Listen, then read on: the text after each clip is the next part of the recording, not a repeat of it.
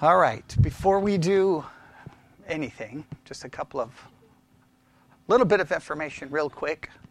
Just since we're always, sometimes I do this, I haven't done it in a while, but, because we're here in a little small church in the middle of nowhere, I know sometimes it can feel like, well, what are we really doing? Are we really accomplishing anything? But just to let you know, just this week, our podcast has now shown up on 1, 2, 3, 4, 5, 6, 7 different podcasting charts. We're on the chart globally for all podcasts. We are on the chart for podcasts for all podcasts in the United States. We're on the chart for the religion and spirituality chart for global podcast. We are on the podcast for global news. We're on the podcast chart for USA religion and spirituality. We're on the podcast chart for USA news chart. And we're on the chart for podcast in Canada, all podcasts. And as of this morning, we now rank above 3,029,728 podcasts globally.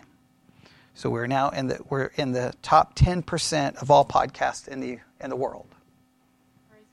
So I know we feel like we're doing nothing, but we always are accomplishing something there. Yeah, do I wish it would translate here? But but you can't, Yeah. Put it this way, people in Texas don't like me. That's all I know, okay? Other states, they love me, okay? So maybe I just ended up in the wrong place. I don't know, but you know what? I don't think I ended up in the wrong place, because if I was in any other church, I wouldn't be able to do the way we do things here. And the way we do things here is a lot of the reason people listen to us online, because because other churches, I wouldn't be able to do the things we do. I would be gone. I mean, I wouldn't survive 15 minutes. You can't challenge, question, and struggle and deal with the things that we deal with. So I'm glad that so in a roundabout way, it works out great, right? I may be in a small place here, but I get the freedom to deal with the things that we deal with, which then other people get to benefit from. So I'm grateful for it in that way, because I'm telling you, any other church, I would be finished. All right, so just so that you know, that's what's happening there with the podcast. It's always good, but now let's get to work. Everybody ready? All right. For the Bible study exercise for the podcast, we're in the middle of a 7-week study on the subject of discernment, which we have talked about here at church. We've been working on this subject of discernment, and today we're going to see where we take this, but there's a lot of things I want us to consider. So I want you to write down the following words, all right? And if you listened to the broadcast last night, I gave these words, but I want you to have them down, all right? So I want you to write down the word discernment. Discernment.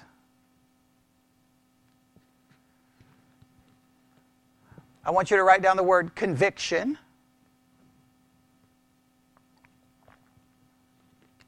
Conviction. I want you to write down the word faith.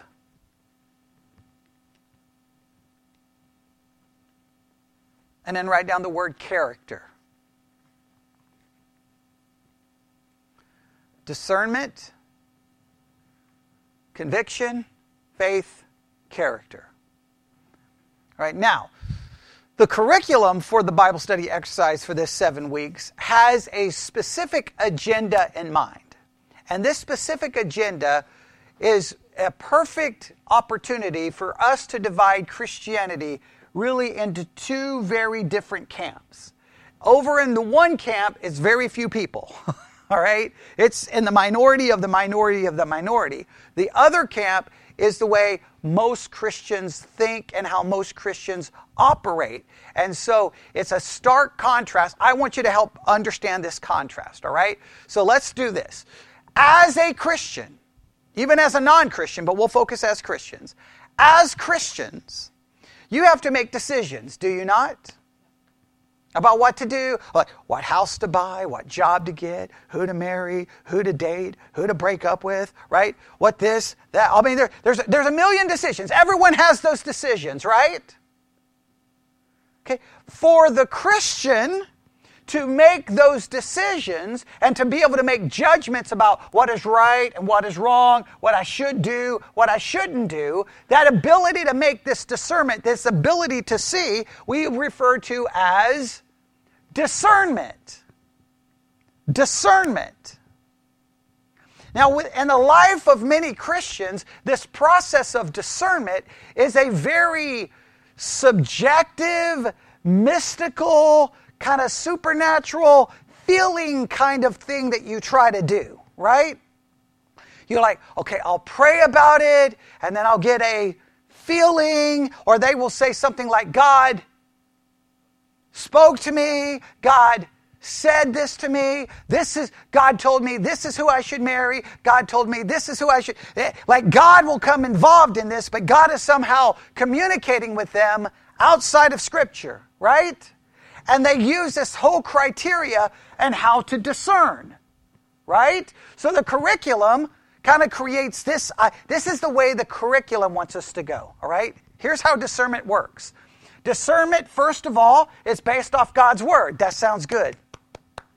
That sounds good, right? And in the curriculum, they looked at Genesis 3 to try to prove this point, right? Because God spoke to Eve, and she did not listen to God's word. Something else influenced her. And we talked about that discernment, did we not? And that sounds great, right? God's word, for the Christian, everyone agrees to some level that God's word plays a part in it. Every Christian admits that. Right? So there's agreement there. But the curriculum then wants to bring in these other words. Conviction, faith, and character. This is what they say. Yes, you look to God's word, but sometimes you need more, right? You got to be able to figure this out. So, when you make your choice, does it lead to a conviction? Do you feel convicted by it? Well, if you feel convicted by it, it must be wrong. Now, does that sound like good advice? Some of you may think it sounds like good advice, but there's some possible problems with that. What are some possible problems with that? What do you think some possible problems with that? What do you think? Oh, okay, very good. Conviction is based off a feeling, right? Feelings can change. You may be convicted about it today, right? Right? You may be convicted that, I am convicted that I should not date an unbeliever until you oh, that's the unbeliever? Right? The feelings change. Not to make light of it, but come on. Things change. What's another problem with it? So feelings change. What's another problem with it? That maybe you're being convicted by something that has nothing to do with Scripture, but based off culture, how you were raised. Because we do know this, Christianity is famous for adding a lot of rules that may or may not have anything to do with this. So is my conviction coming from God's word? You see where I'm going to try to, you're starting to see the two camps emerge? I haven't really explained this one yet, but I think you can see where I'm going. This one adds to God's word, right? And there's all these other things. So, okay, I know what God's word says, but if I feel convicted by it, then don't do it.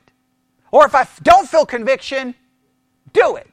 Well, wait a minute. There's some possible problems with this, right? Some major problems with this. Because I can't always trust my conviction. I can feel convicted when I shouldn't feel convicted, and I may not feel convicted when I should be convicted. Maybe I'm the only one. All right. Now, how does the faith thing work? Well, this camp says, does it require faith? Now, how does this work? This is like, well, I got two decisions to make. The one that requires the most faith, the one that requires me to trust God the most, has to be the right decision. Well, wait a minute. That sounds ultra spiritual. But wait a minute. There's some major issues here, right? I'll give you an example, and I talked about this on the podcast. When I was in Nebraska, my first Bible Institute, right? I think almost every person in that Bible Institute had been in the military, and they all got out of the military.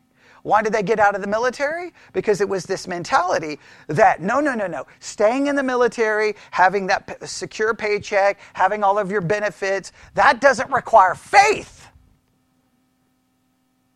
Get out of the military and then be a part of the Bible Institute. And then one day you'll get in ministry. Right? Show your faith in God. I was like, you people out of your mind. And they were like, you're weak. You don't have enough faith. You want to rely on the government for security. You won't trust God. Well, out of all the people in that class, I think only 2 of us made it into the ministry. And I'm one of them. The others ended up having to get 2 and 3 jobs to support their families. But they made the decision that required supposedly faith.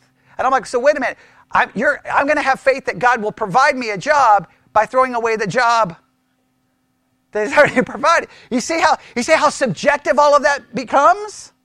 And I've seen people make really crazy decisions there. That's got to be the right decision.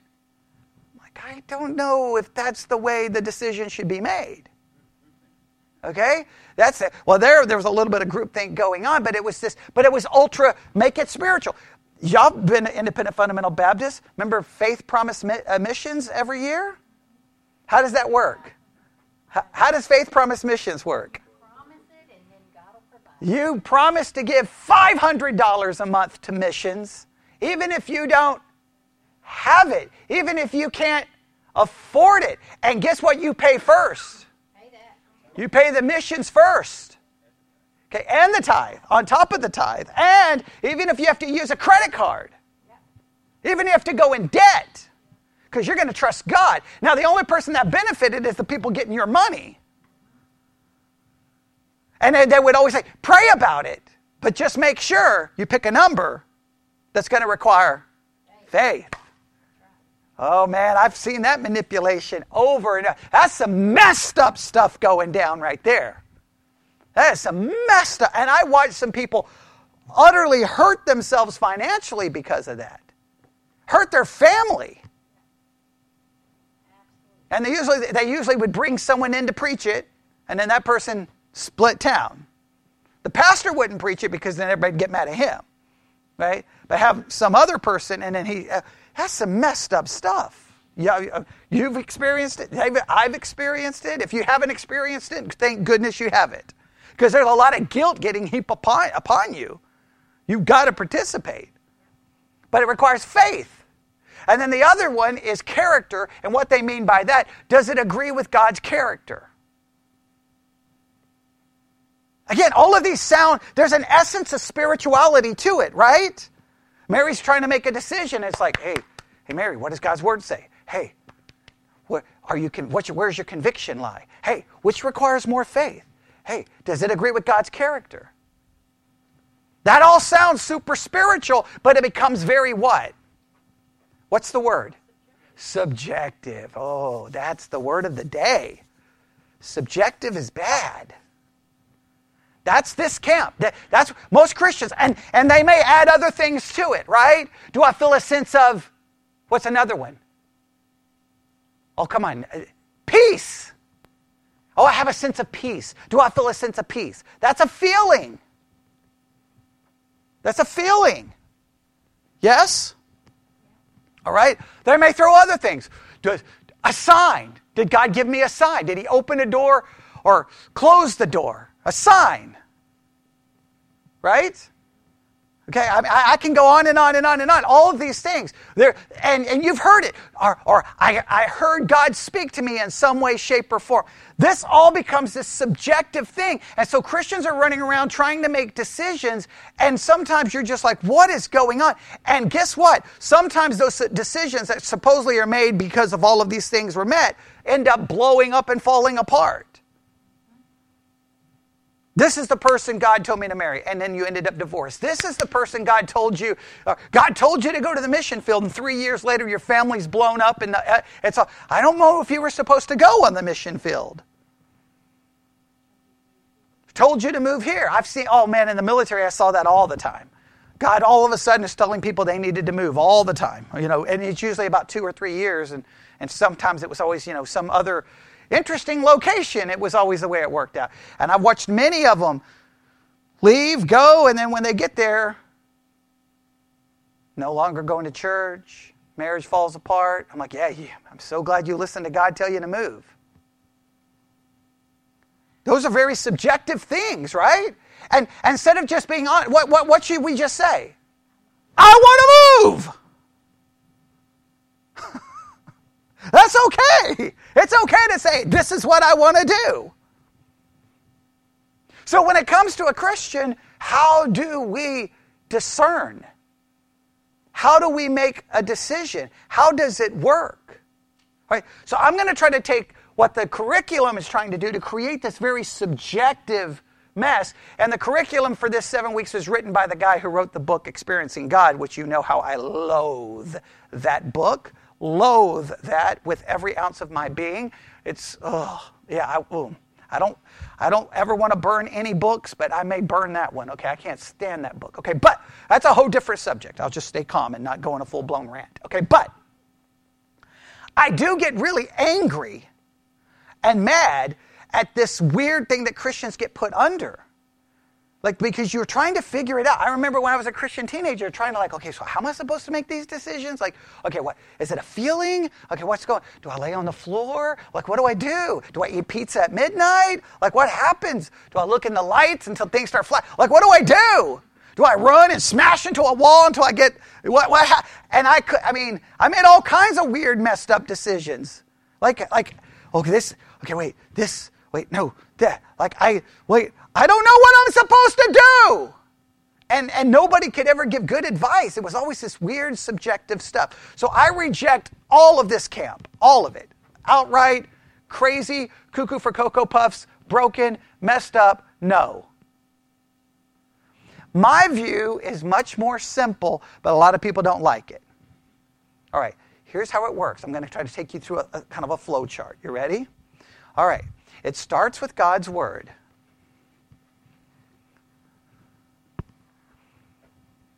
Starts with God's Word. Now, you know what's required? Detailed study all the time, and proper understanding and proper interpretation. Okay? Or you could say it requires proper hermeneutics, right? Got to know how to read it, got to know how to understand it, got to know how to interpret it. I got to know when to apply it, when not to apply it. Because some people will use God's Word for this discernment stuff, right?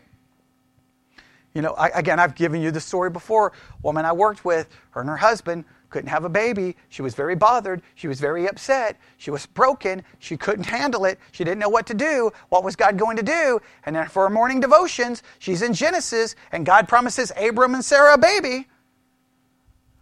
All of a sudden, God was promising her a baby, and I was like, your husband's name's not Abraham, and you're not Sarah. It's not working.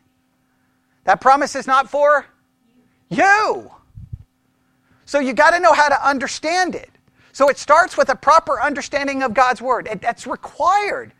You got to know how to handle it, how to read it, how to interpret it. And then you make your decisions then on what God addresses in regards to that decision. What God says about it, or what principles would be applicable to it. This is how it should work. It should be God's Word. This is where it begins, and this is really where it ends. But let me try to explain how this works, okay? I want to get into some of this, but I want to make sure we understand this. Because if you've been a Christian for any length of time, you've struggled with some of these concepts and how to make this work. So let me try to explain this. All right. Does God's Word address every single issue that you're ever going to deal with? No, it would be crazy. Does it tell you what house to buy? No. Tell you where to move? No. Right? There's who to date? Now, there may be principles. Understand there may be principles, but it's not going to be specific, is it?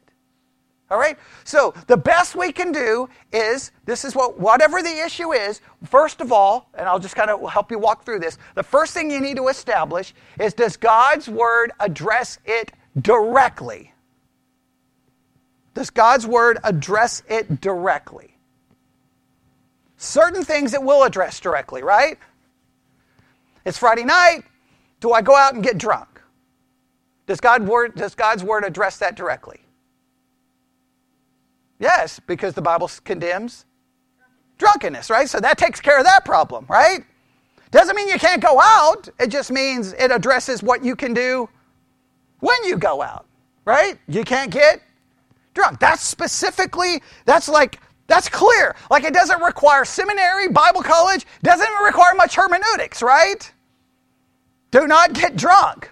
Drunkenness is a sin, yes? All right. I think that's clear.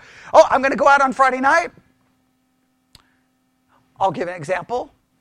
All right, so I'm with my mom, okay, when she was alive. I mean, very young.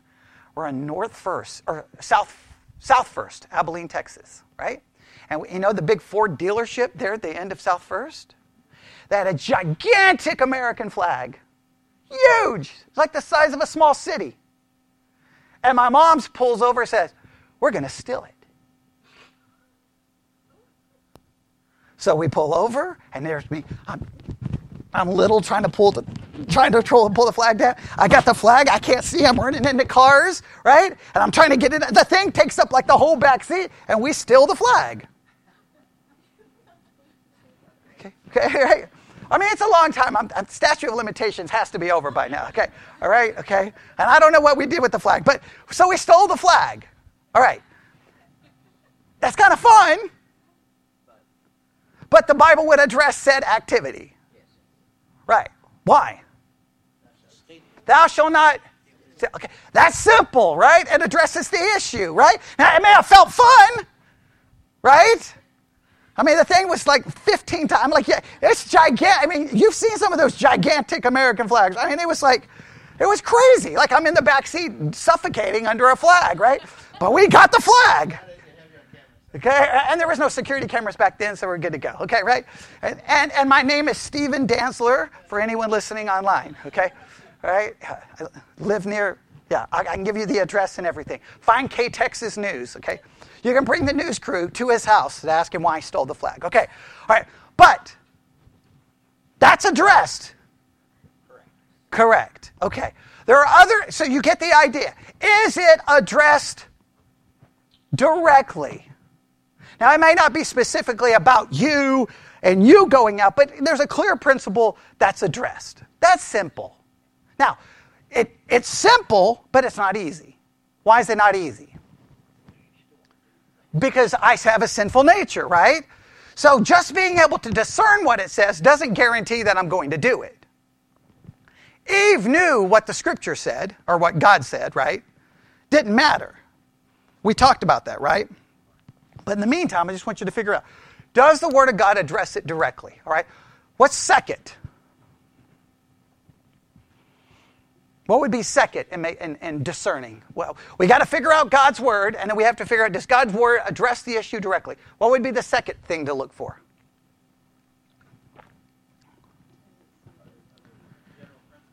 Okay, is there a principle that applies to the situation?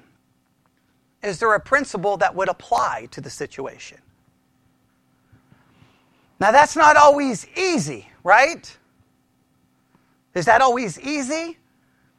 Typically, you're going to look for something that's addressed directly, but at least a general principle that's involved. Yes? Now, that may require a little bit of work, and that can be, and if you got to be careful because that can get a little subjective, but you just look, are there any general principles involved in this situation? Are the Scriptures that would give me some kind of idea? Do I? Well, I'm not going to go. Well, that would probably deal with committing a crime or doing something wrong. Say that would be more directly. Say like finding the ones where it would just be a principle applied is a little bit more subjective. It's not an easy one to kind of figure out, right? Okay. Okay, there's a general principle to obey civil laws. Yes. Right. Okay, right. So that could be a possible applicable. Yes. All right.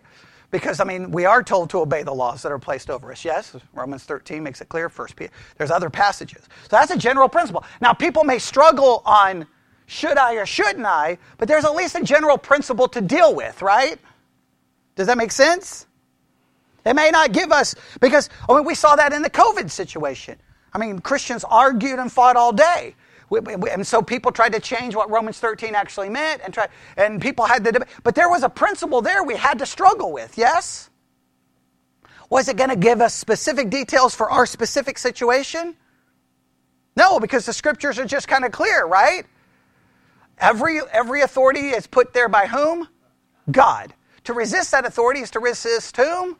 God. We are to submit to it. For a good example, Bobby and I think, agree on this. We both hate seatbelts. I loathe them. I can't stand seatbelts. Who created a seatbelt? They're insane. Why? Okay? Don't like seatbelts. I have my own personal reasons for it, because it was on this highway coming from the direction from Winters to Jim Ned one morning trying to get to school. My girlfriend's driving. We're doing like 90. We're running way late. And all of a sudden, a deer the size of a semi-truck comes boom, boom, boom, boom, bouncing on the road, boom, crashes into the windshield. The whole front of the car gets pushed down. I get kicked in the face by the deer, knocked unconscious. I'm laying on the floor bleeding. I don't have my seatbelt on. I'm on the floorboard bleeding. She's like, he's dead, he's dead, he's dead, right? And I have to go to the hospital in Winters, and it's all bad. And then the cops come out, and they're like, man, if you'd have had your seatbelt on, you'd have been dead. Because the whole front of the car got crushed all the way down. But I'm still giving you a ticket. I'm like, what is this nonsense? I would be dead. He's giving me a ticket. I don't like seatbelts, right? I don't like them because it's like I pay for the car, I pay for the insurance, and someone, because I've got to have a seatbelt on when someone rides by on a motorcycle, and I always yell at them, put on your seatbelt! And look, why can't you ride a motorcycle, but I have to have a seatbelt on? Now, I think kids should have to wear them because they can't make the decision, right, for themselves. But, if I go through the windshield and die, that's on whom? That's on me, right? That's on me. So I just don't like it for the principle that I should be able to make that freedom since I'm paying for the car and I'm paying for the insurance, right? If you make me pay for the car and pay for the insurance, I should be able to do something that I want to do in the car. And it doesn't hurt anybody else. Does that make sense? So whether you agree or disagree, you get the idea, right? So that's something I don't like. Now, does scriptures tell me what to do? The general principle is I'm supposed to. So guess what I do?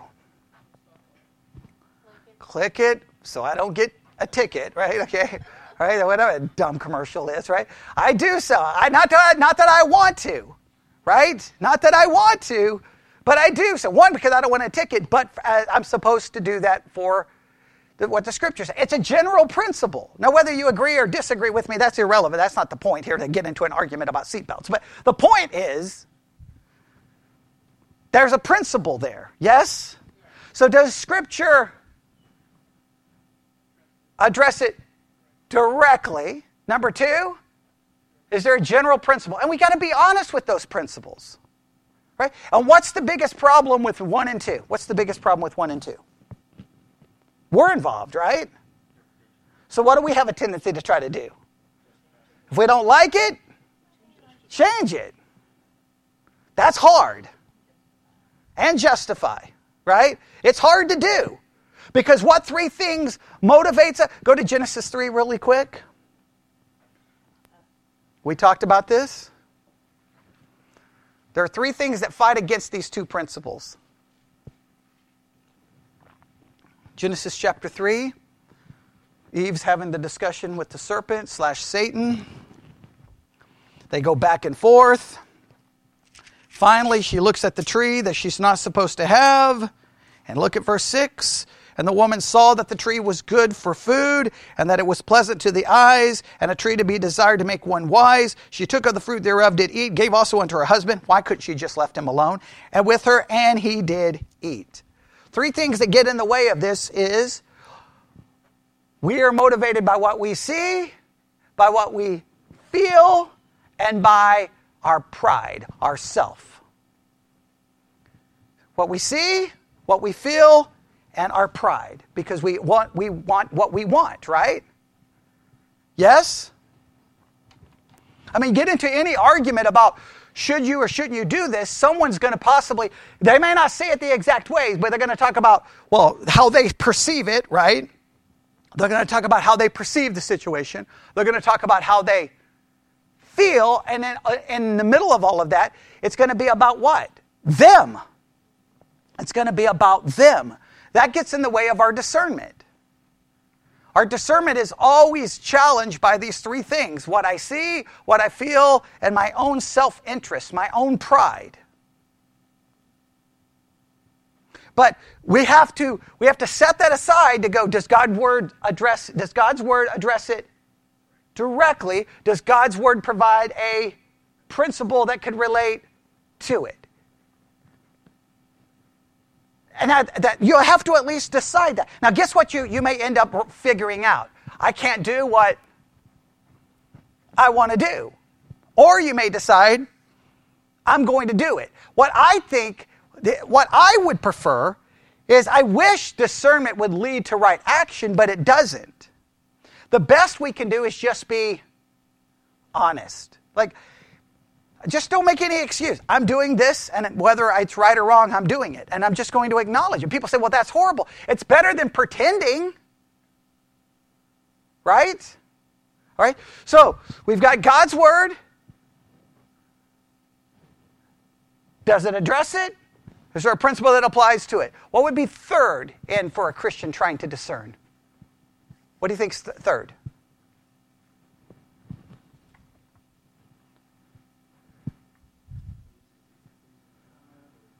Well, see, now we start getting to subjective. All right? I think at this point, we've got all, after that, then guess what? The rest of our decisions are based off of. It's based off just basic things like, what's logical, what makes the most sense, what's the most feasible, like just all the other factors come into play. And you can't pretend that those other factors don't come into play. Right? You can't say all these factors don't come into play. Right? Put it this way. The Bible doesn't tell you who to marry. Now, I know Christians have this mindset that God has one person there waiting for you, and you just got to find the right person, and this becomes all kind of a subjective thing. What does the Bible give you? Gives you basically a general principle. It kind of addresses it directly a little bit. And what's what's the rule? Do not marry an unbeliever. Now, depending, we could get into a whole argument about divorce and remarriage. Some would say if you can't get remarried, if you're divorced, so we could have that whole issue. So there would be other issues we'd have to talk about. But the bottom line is, the most clear one, where there's no dispute, do not be unequally yoked with an unbeliever. Outside of that, does it get any more specific? So what are you going to be basing the rest of your decisions on? Okay. Common, like, attraction, there are going to be those basic issues, yes? Right? When it comes to moving, does God's word address this in any specific way? There may be some general principles, right? Obviously, you don't want to make a decision that would be negative to you spiritually, right? I mean, that's a general principle, right? But see, praying about your motives becomes what? Subjective. Right. I mean, I think you need to address, you look at your motives, like, why do I want to do this? Like, why do I want to do this? And what are the possible negative consequences of doing it? But I'm thinking, at this point, you're going to rely on just all of this other stuff. You're going to rely on all of this other stuff. And people act like, well, that's not very spiritual. But it's just the reality. Right? Which car to buy? Now, some people will say, I prayed about it and got peace over the green. Well, what are you talking about, okay? You're out of your mind. It doesn't work that way. So what should be your considerations on what car to buy? Well, can you afford it would be a good place to start. You can tell the teenager, does it run good? No, I don't care about the price, okay? Or Kate would be, what color is it? Okay, right? Okay, but you get the idea. Can I afford it? That's a good place to start, right? Okay. Obviously, if you may be looking at reviews to see which cars are rated higher for safety or for reliability, like you're just doing your basic kind of stuff, right? That's the way it works. And people try to act like Christians. We don't operate in that world. We walk around in the supernatural. You walk around in Cuckoo for Cocoa Puffs, I don't know what you're doing. That's just crazy talk. This is just the way you try to figure it out. We figure out, does God's Word address it directly? Or there's a principle? And there can be principles in all of these. Please understand, there can be principles. You just got to make sure you're not making a principle where there isn't one. Right? Because remember, that's the whole Pharisees and the Sadducees, adding to God's Word, right? Remember they added all those rules to the Ten Commandments? Were their motivations right? I think their motivations were good. What were they trying to protect? They were trying to protect people from breaking the law. But they made 900 rules that made you guilty of something that wasn't anything to do with the law. You can't do that. And then the rest, we're just making, what do we call this third one? Just using basic common sense decision-making techniques, right? That sounds horrible to say that in the church, but it requires that. I mean, you think all of the things through and making good decisions. Right? You may give it some time. You think about this. You think about that. Is the information you're relying on, is it accurate? Is it truthful? I mean, just basic things. You don't be relying on crazy conspiracy theories. Factual information to the best of your ability to make the best decision you can, with a willingness to admit that you are possibly wrong and change course if need be. It's sad that you have to say that in church, but that's the way it works. Is it addressed directly? Is there a principle? And then the rest, you just make good decision-making techniques that sometimes I feel like people aren't really trained in how to make good decision-making techniques. Maybe sometimes I think Christianity messes up our ability to make good decisions.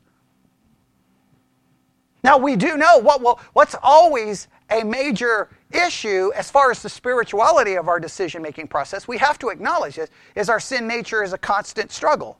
Because if we can't find Scripture, a lot of times we'll just go purely based off what we want. But we do always have to remember what drives our normal decision-making process is not Scripture. Our normal way of functioning is what we see, what feels good, and what we want.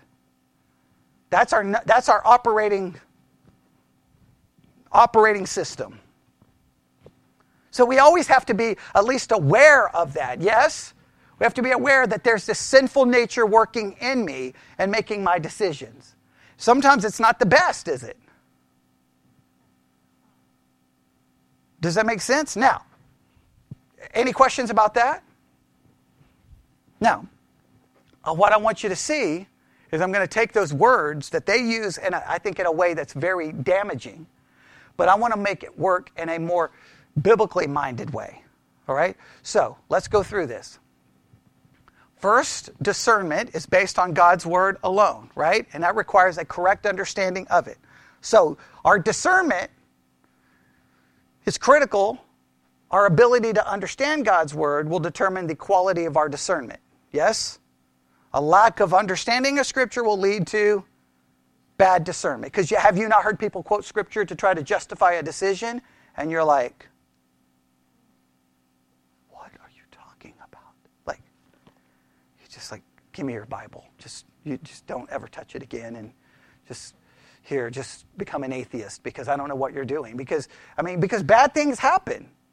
People have used the Bible to justify murder, slavery, rape, some horrible things. All right? So your discernment is based off the quality and how you handle it. Now, people's misuse of it doesn't mean this is bad. It means our misuse of it. We just got to make sure we don't misuse it. All right? So we got to get this down. All right? Now, how does conviction connect to discernment? Well, there's when you look up the word conviction, there's two definitions. One is being convicted. In other words, you have a firmly held belief or opinion. You are convicted that this is right, that something is true. And the other is being convicted about something being wrong. There's two ways of looking at conviction. Does that make sense? All right, so this is how it works. When we discern what God's word says, when we discern what it says by properly understanding it, one, there should be a conviction because we know we fall short of it in some way, shape, or form. Agreed? It should lead to conviction. The study of God's word should always be convicted because we are looking at things that are not our ways, but his ways, not my thoughts, but his thoughts, his righteousness, not my righteousness, right? Because I don't know about you, over and over and over when I study the Bible, I find that it goes against what I want. I don't always like that. But I'm convicted by the fact that I'm in conflict with it. I'm in conflict with it all the time. I don't understand it. Right? Does that make sense? Right? But I am also convicted, because I believe it's the Word of God, that this is the right thing to do. This is truth. So discernment leads to a conviction that I don't follow it, and a conviction and a firmly held belief that it is true. So discernment, what flows from it? Conviction. Now, where does faith come into play? All right, this is where we're going to end with. And this, we're not going to be able to get to character, but I'll be talking about it this week because we're in Exodus 34 this week for the Bible study exercise. But faith, oh boy. And I'll be talking about this one as well because I still got to work through the curriculum on it because they do weird things with it. All right, now this is going to make a lot of people mad, but that's okay. All right. Back when Bart Ehrman debated, I think it's Dr. Wallace at Dallas Theological Seminary many years ago, and we took the teenagers to the debate. All right? Because that's what our church does. We don't take teenagers to do anything fun. We take them to a scholarly debate among Bart Ehrman and Dr. Wallace over basically the Word of God being inspired. Now, I know Bart Ehrman very well. He's a skeptic. He doesn't, he rejects Christianity, but he's very knowledgeable. And I told everyone, Bart Ehrman's going to win the debate. Bart Ehrman's going to win the debate. There's just no way, no how. It's ridiculous, right? One, because I just know debate and I know how it works. Because here's what Christians try to say. It's like, I'm going to debate this atheist, I'm going to debate this agnostic, and I'm going to prove in my thesis for the debate that the Bible is the inspired, inerrant, perfect Word of God. Well, guess what all Bart Ehrman has to do? He just brings up the fact that there are more textual variants in the manuscripts than there are words in the Bible. He can point out the different textual variants, which changes the entire meaning of the text in some cases. He can show you that in most manuscripts, the woman caught in adultery doesn't even appear. And so some believe the story shouldn't even be in there. There are other arguments about in 1 John where there's three that bear witness. There's all these issues, and everyone knows that these textual variants, anyone who knows the Bible knows how it works, right? Even the formation of the canon is even kind of questionable, right? Who formed the canon? Man. So if they formed the canon, why can't I form a new one? That causes problems, right? It causes problems. So we can go on and on and on. Because the Bible didn't fall from heaven bound in leather with a table of contents. There were letters circulating all over the place. The Shepherd of Hermas, most people believed it belonged in the canon. The Didache, some people believe it belonged in the canon. Others believe Revelation and James should be thrown out. There was all kinds of debates. So we went to, and I told everyone, Bart Ehrman's going to win the debate. It's just that you cannot prove what we're claiming we can prove. We can't. Now, people get nervous when I say that. Let me explain. As Christians, utilizing manuscript evidence, archaeological evidence, historical evidence, we believe we can prove that the Bible is a historical document that is extremely reliable, that has more manuscript evidence than pretty much any other work of antiquity. That sounds good. But how far does that get us? Where does that get us? Not all the way to proving that it's inspired and God-breathed, does it? It proved that it's a historically reliable document with a lot of manuscript evidence that puts it in a class different than other works. So then how do we get from there to believing that it's the inspired, inerrant Word of God? Faith. An element of faith has to come in. Look at Hebrews 11. Everybody knows Hebrews 11:1. Hebrews 11:1. That's what the curriculum used for this week.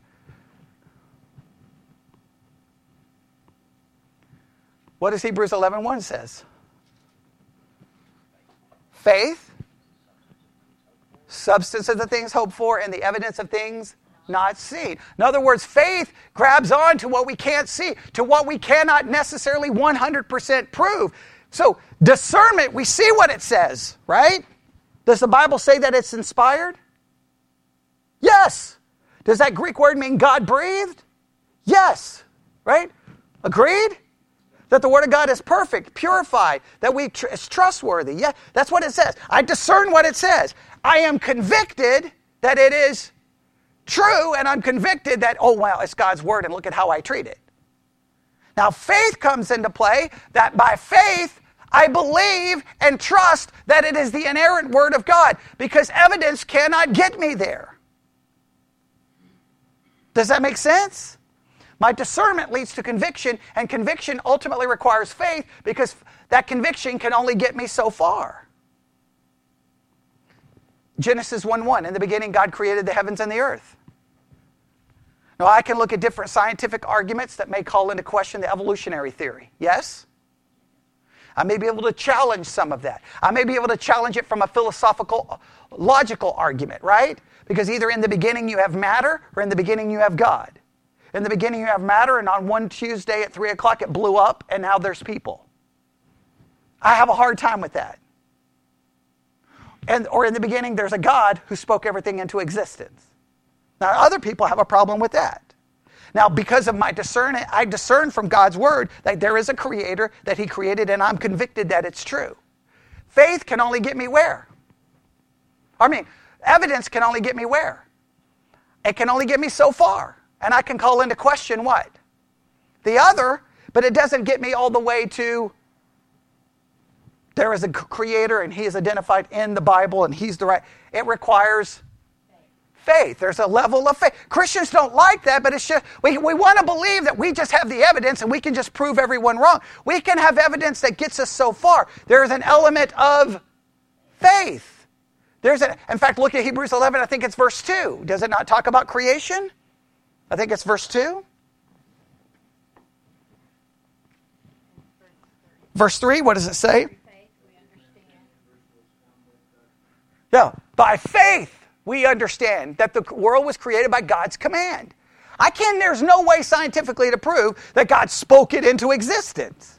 There's no way. And we think, well, I can come up with some evidences that call into question evolution. That doesn't prove God spoke it into existence. You're just arguing that there are certain things that call into question the evolutionary view. That's not positive evidence. Does that make sense?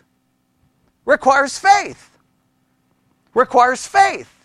So discernment leads to conviction, and conviction must be followed by faith to hold that it's true. I'll give you one more example about faith. And this one makes everyone uncomfortable, but that's okay. All right. What do I always say is the most troubling verse in the entire Bible? Genesis 1:1. Why is it the most troubling verse in the entire Bible to me? Because why would an all-powerful, all-knowing, sovereign God create a world where there's pain, suffering, death, rape, molestation, abuse, and all the other horrible things that happen? I struggle with that. Discernment tells me God did create it, and that's who God is. I'm convicted that that's true. By faith, I accept that that's the fact. Do I like it? Do not. I do not like it. And that dislike leads me to lots of problems, lots of struggles. And whenever I mention these, people get mad at me, but that's okay. Let me explain. All right. horrible tragedy takes place. Now, the Bible, by discernment, tells me to pray without ceasing. That when you pray, not if you pray. So the Bible seems to imply that I should pray. Right? Now, I'm just going to be honest with you, okay? Are you ready? I'm going to say this in church. I have a hard time. You know why I have a hard time? Hey, Pastor, this horrible tragedy, I need you to pray. Okay. So let me get this right. You want me to pray to the God who allowed it, who didn't stop it, to do what now?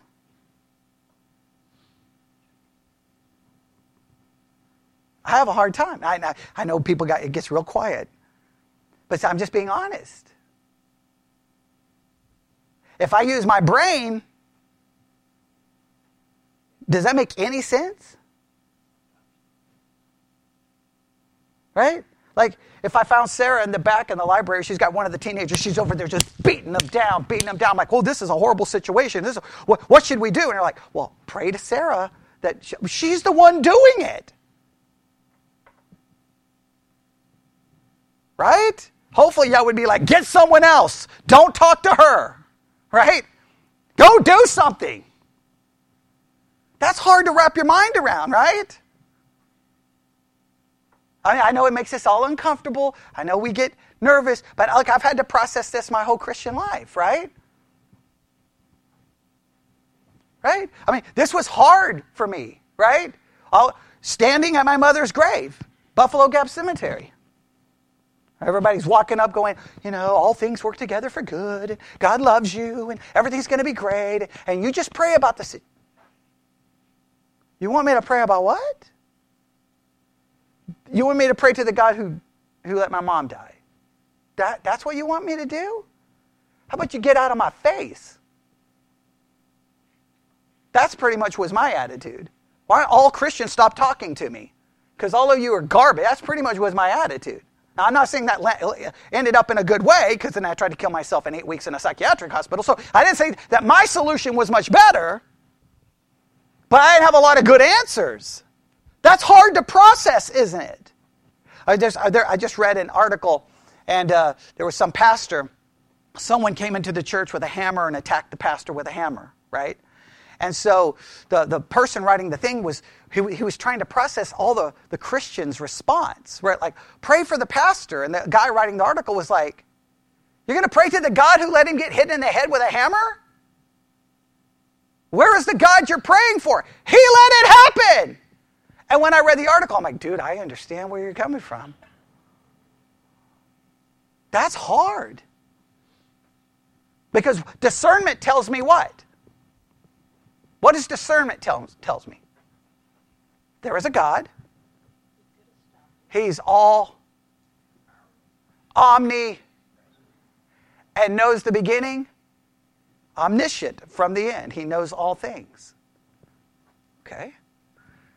I then can see what happened. I know from discernment that the Bible seems to say praying is an acceptable thing to do and it's a good thing to do and we're supposed to do it, right? Right? All right, well, how do I reconcile that? Can I reconcile that? Now, you can try to give me every Christian answer that you've ever learned or try to give it. I don't understand the book of Job. That book makes absolutely no sense to me. Does the book of Job bother anybody else? Job was just minding his own business, right? He's just chilling out, hanging out with his family. He's got money. He's got cattle. Everything's good. Everything's wonderful. I know what's happening behind the scenes. Satan comes walking in, and God's like, I just heard a sermon last night that said, Satan brought up Job. Look, what? Do you not know how to read? Who brought up Job? God. Hey, have you considered my servant? Now, why would God bring it up? Did he know what was going to happen? Oh, yeah, he knew what was going to happen. And then what did he do? He said, sure. Now everybody's like, well, he did it for Job's good. Yeah, not so much good for his kids. or servants or everyone else who died. Like everybody's like, he did it, all things work together for good, not for the dead kids. And I don't know how good it is for you. I don't know. If I lose my kids, but I guess later on I get some new kids, well, the new kids have to be better than the old kids, so I'm glad all that. I don't think it really works out that way, does it? Everyone so messes that story up. That story is horrible to understand. So what's our takeaway from it? What's our takeaway from it? There you go. Right. That there's a God. I can discern who he is and his character, but I will never understand through all the human reasoning and trying to figure out sometimes what he does. I will never understand it. So so now where does faith come into play?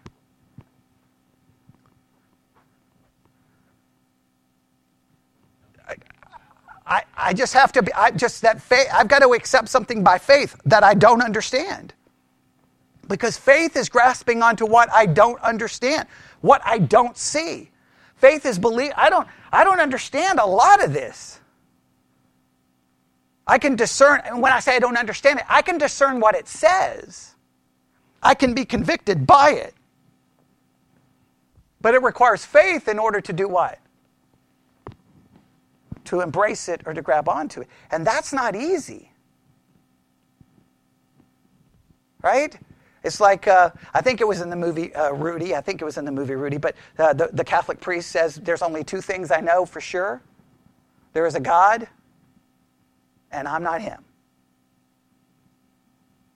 Because if you know the story, Rudy was trying to get to play for Notre Dame, and everything in life says he shouldn't even be on a football field, right? He was like 5 foot, 50 pounds, like he should never play.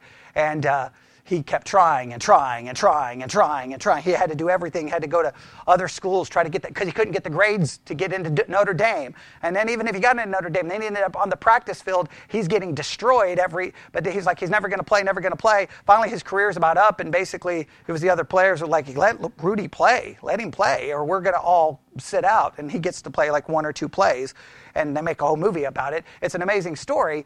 I don't know why you would go through all of that to play 1 or 2 plays, but okay. But the point is he kept praying for God to do something, and he couldn't understand it, so that's why the priest was like, look, I don't have any answers for you. There's a God. I'm not him. We can discern, amen? When we're making our decisions, we look at what God directly says, and we look at the principles. From this, we get a conviction that it is true. But it only gets us where?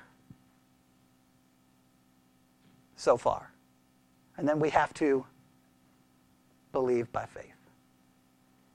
I'm not saying that faith is completely blind, because I do believe it's based off lots of evidence. Yes? Like I can have evidence to say that the tomb was empty. Everyone seems to agree that the tomb was empty. Even the enemies agreed the tomb was empty. Right? I can try to argue that something happened because those people who were scared were now preaching in Jerusalem. But what can I not dogmatically 100% prove? That Jesus rose from the dead and ascended to the right hand of the Father. I have to believe that by faith. Evidence gets me the tomb was empty. Everyone changed dramatically. They confessed that it was empty. I can discern that from what? The text. Faith has to say, he rose the third day, ascended to the right hand of the Father, and from there he will come to judge living and the dead. I can't see him. Faith is the assurance of what I cannot see. Faith is the assurance that God is doing something, though I don't understand it. So discernment cannot be this wishy-washy, mystical thing. People make horrible decisions that way. We have God's word. We have to understand it. That requires our work. When we look at situations, does it address it?